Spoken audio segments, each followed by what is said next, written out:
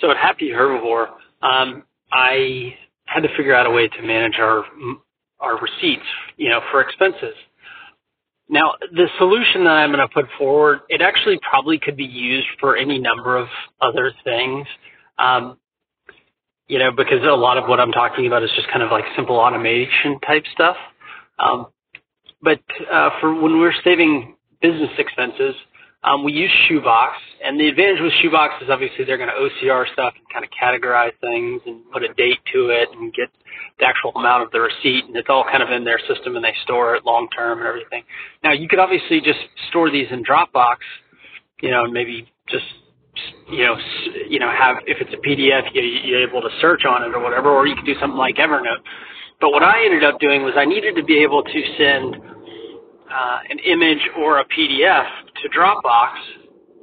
And so what I eventually found after trying a lot of different things was that if I bought this plugin called Printopia for a Mac, and what it does is it allows you to create these, basically a printer, and that printer will print directly to like a Dropbox folder or just any kind of folder on your hard drive.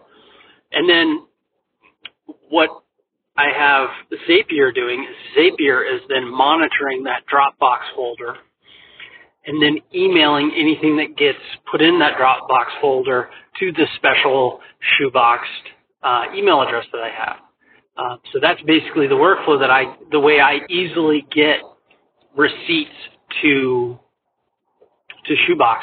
And part of the reason why I needed something similar to this was because most of my receipts come in email, and so it's really easy for me to just click like the print button in Gmail, and then I can it'll say select that printer, and I just hit print, and it just like does it automatically. It doesn't give me like multiple dialogues or ask me where to save it or any of that stuff. It's just like very, very streamlined.